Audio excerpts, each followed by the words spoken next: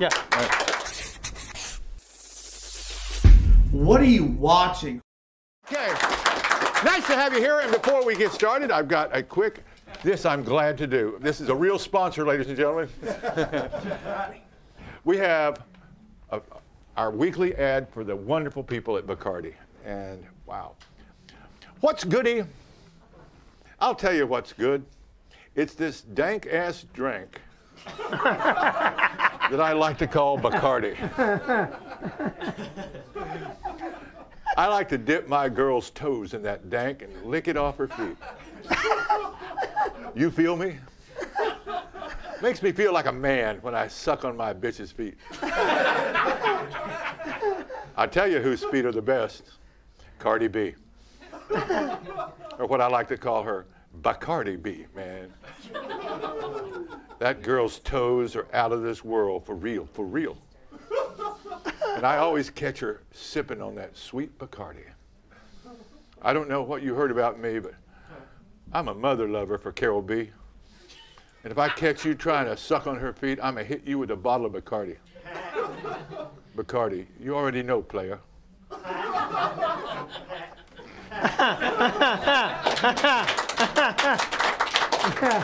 You're going to tell all the guys back at the meetings what an example I am of recovery. You are. That was worth the plane ride just to hear you say that. Oh, man. Coming out, ladies and gentlemen, a great old friend of mine who not only headlines nightclubs all over the country, this guy teaches like a college for stand-up comedians in Phoenix, and a tremendous success, a dear old friend and a wonderful man. My old buddy, ladies and gentlemen, Tony Vicich. Give it back. Thank you. Good to see you, Tony. I can't believe I'm here. Yeah. So you're back after about, what, 10 years? I came in last night to see the Dead. Then someone called me up and said, go talk to Argus in the basement of the Comedy Store. I said, is he in trouble? Yeah. So I'm back. I moved 10 years ago. Yeah. And I came back here. And if you've never been to Los Angeles and you forget how beautiful it is here, what a wonderful city it is here, and you get reminded of it when you are here because you get to see everything because you never go faster than 5 miles an hour. You can see everything. I've watched plants grow and die. I stood and watched an open micer go from open micer to Tonight Show to doing cruise ships, all on the 405. I was on the 405. This is true. I was on the 405. I was going from Woodland Hills to Redondo Beach, so I packed a bag and I stayed at a couple hotels. Yeah.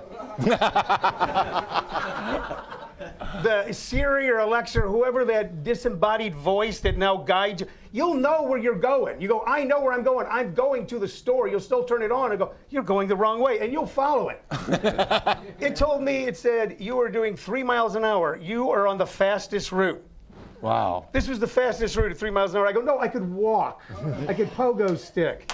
But that's why I like it here because, you just really get to take it all in. Other places. And you know what else has changed? What? Is that when I moved from 10 years ago, the saying was hugs, not drugs. Yeah. Now it's touch me, overdose, motherfucker. I thought I'd get the motherfucker right out of the way. Get a motherfucker in me out, yeah. Yeah, so I live in Arizona now. How does it compare to LA? Well, it's just like LA, but there's no water. So it's like here you go and then you go and there's a beach. Yeah. Here you just go and you go, I'm going to die out here. That's it. And you just go till you die. Like in LA, you have cougars, Yes. But in Phoenix, they're like iguanas from the sun exposure. They are. But they're well appointed. They're well appointed. I don't do anything out there anymore. I live out there and there's nothing to do. I just go to Walmart, and I get mad at the Walmart lady, and I just shove things at her, and I got Manson eyes. I'm just shoving at her here, and she's looking at me with Walmart eyes like, you can't kill me. I'm already dead. But what I love about coming back is I get to visit my family. My daughter is here. Yeah, I met your daughter before, yeah. And, if I've done anything right in my life, and I don't think I've done anything except this. I remember when she was a baby. When she was a little baby. You remember her because I used to bring her around Hollywood, and then CPS came in and get her out of Hollywood. So, she's a rock climber. Really? Okay, so she'll send me pictures, and she's like climbing up rocks someplace out in the desert, and she's like 300 feet up hanging off a rock, and I go, why can't you do drugs like a normal child? Why do you have to worry me like this? I tell you what else I like about Los Angeles that I miss is the diversity. It's such a diverse city. You get to so many cities in America, and it's all this or that or this. It's nothing else, and that's why people are scared of everyone. Yeah. So I don't understand racism. I don't know how it works. I mean, for me, I came in here a couple days ago, and I stayed at Redondo Beach at a friend of mine's house who happens to be Jewish. Then I go and I stay with my brother, and his fiance happens to be Muslim. Then I'll go home to my Mexican wife, play with my Native American grandchildren, and hang out with my black brother-in-law. If I was racist, I'd be exhausted. Well, I'm in Beverly Hills, which is a place where Jewish people live in Spanish homes, drive German cars, and eat Chinese. Yes. Yes. And the only reason I'm allowed is because they can't have Passover dinner without the presence of crackers. From the same loam, two different jokes. From the same soil. Came up too, yeah. Oh, Moses, you've done it again. Yeah. Can I be like this? Is this okay? Or am I supposed to be like the camera's this? got you. You're all right, fine. the camera's got me, yeah.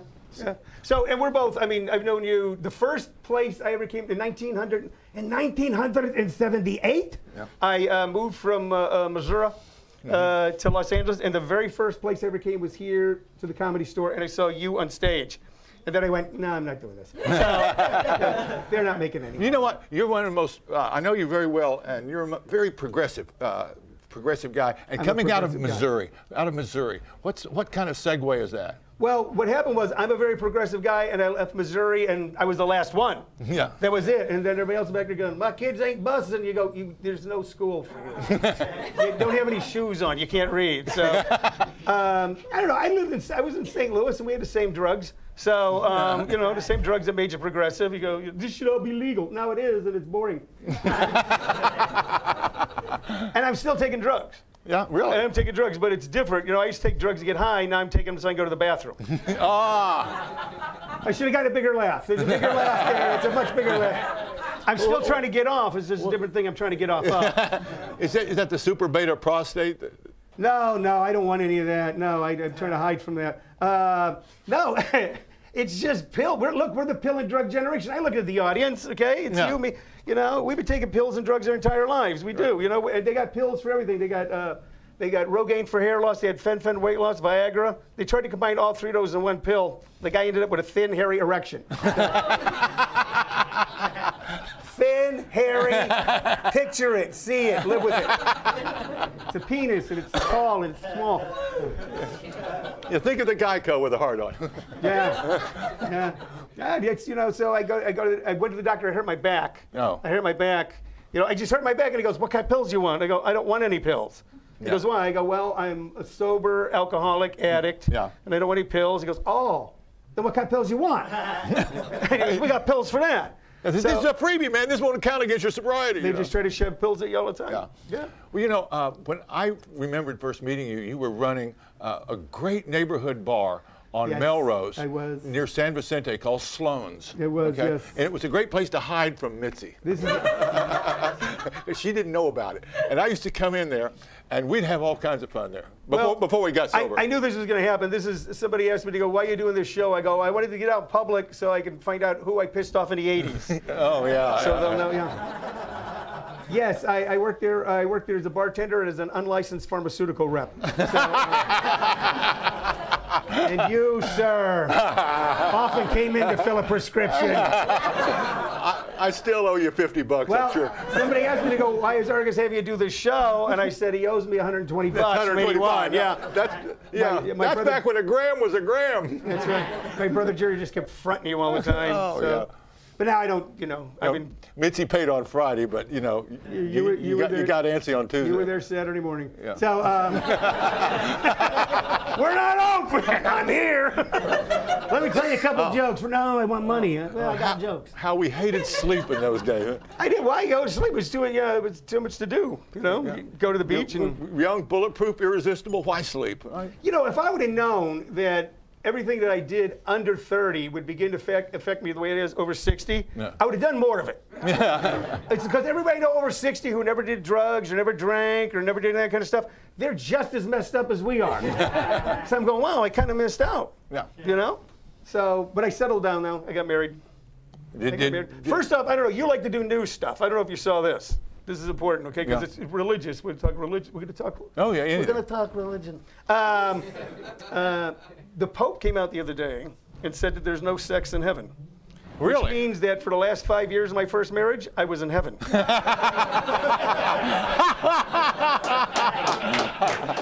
I was going to get that joke in.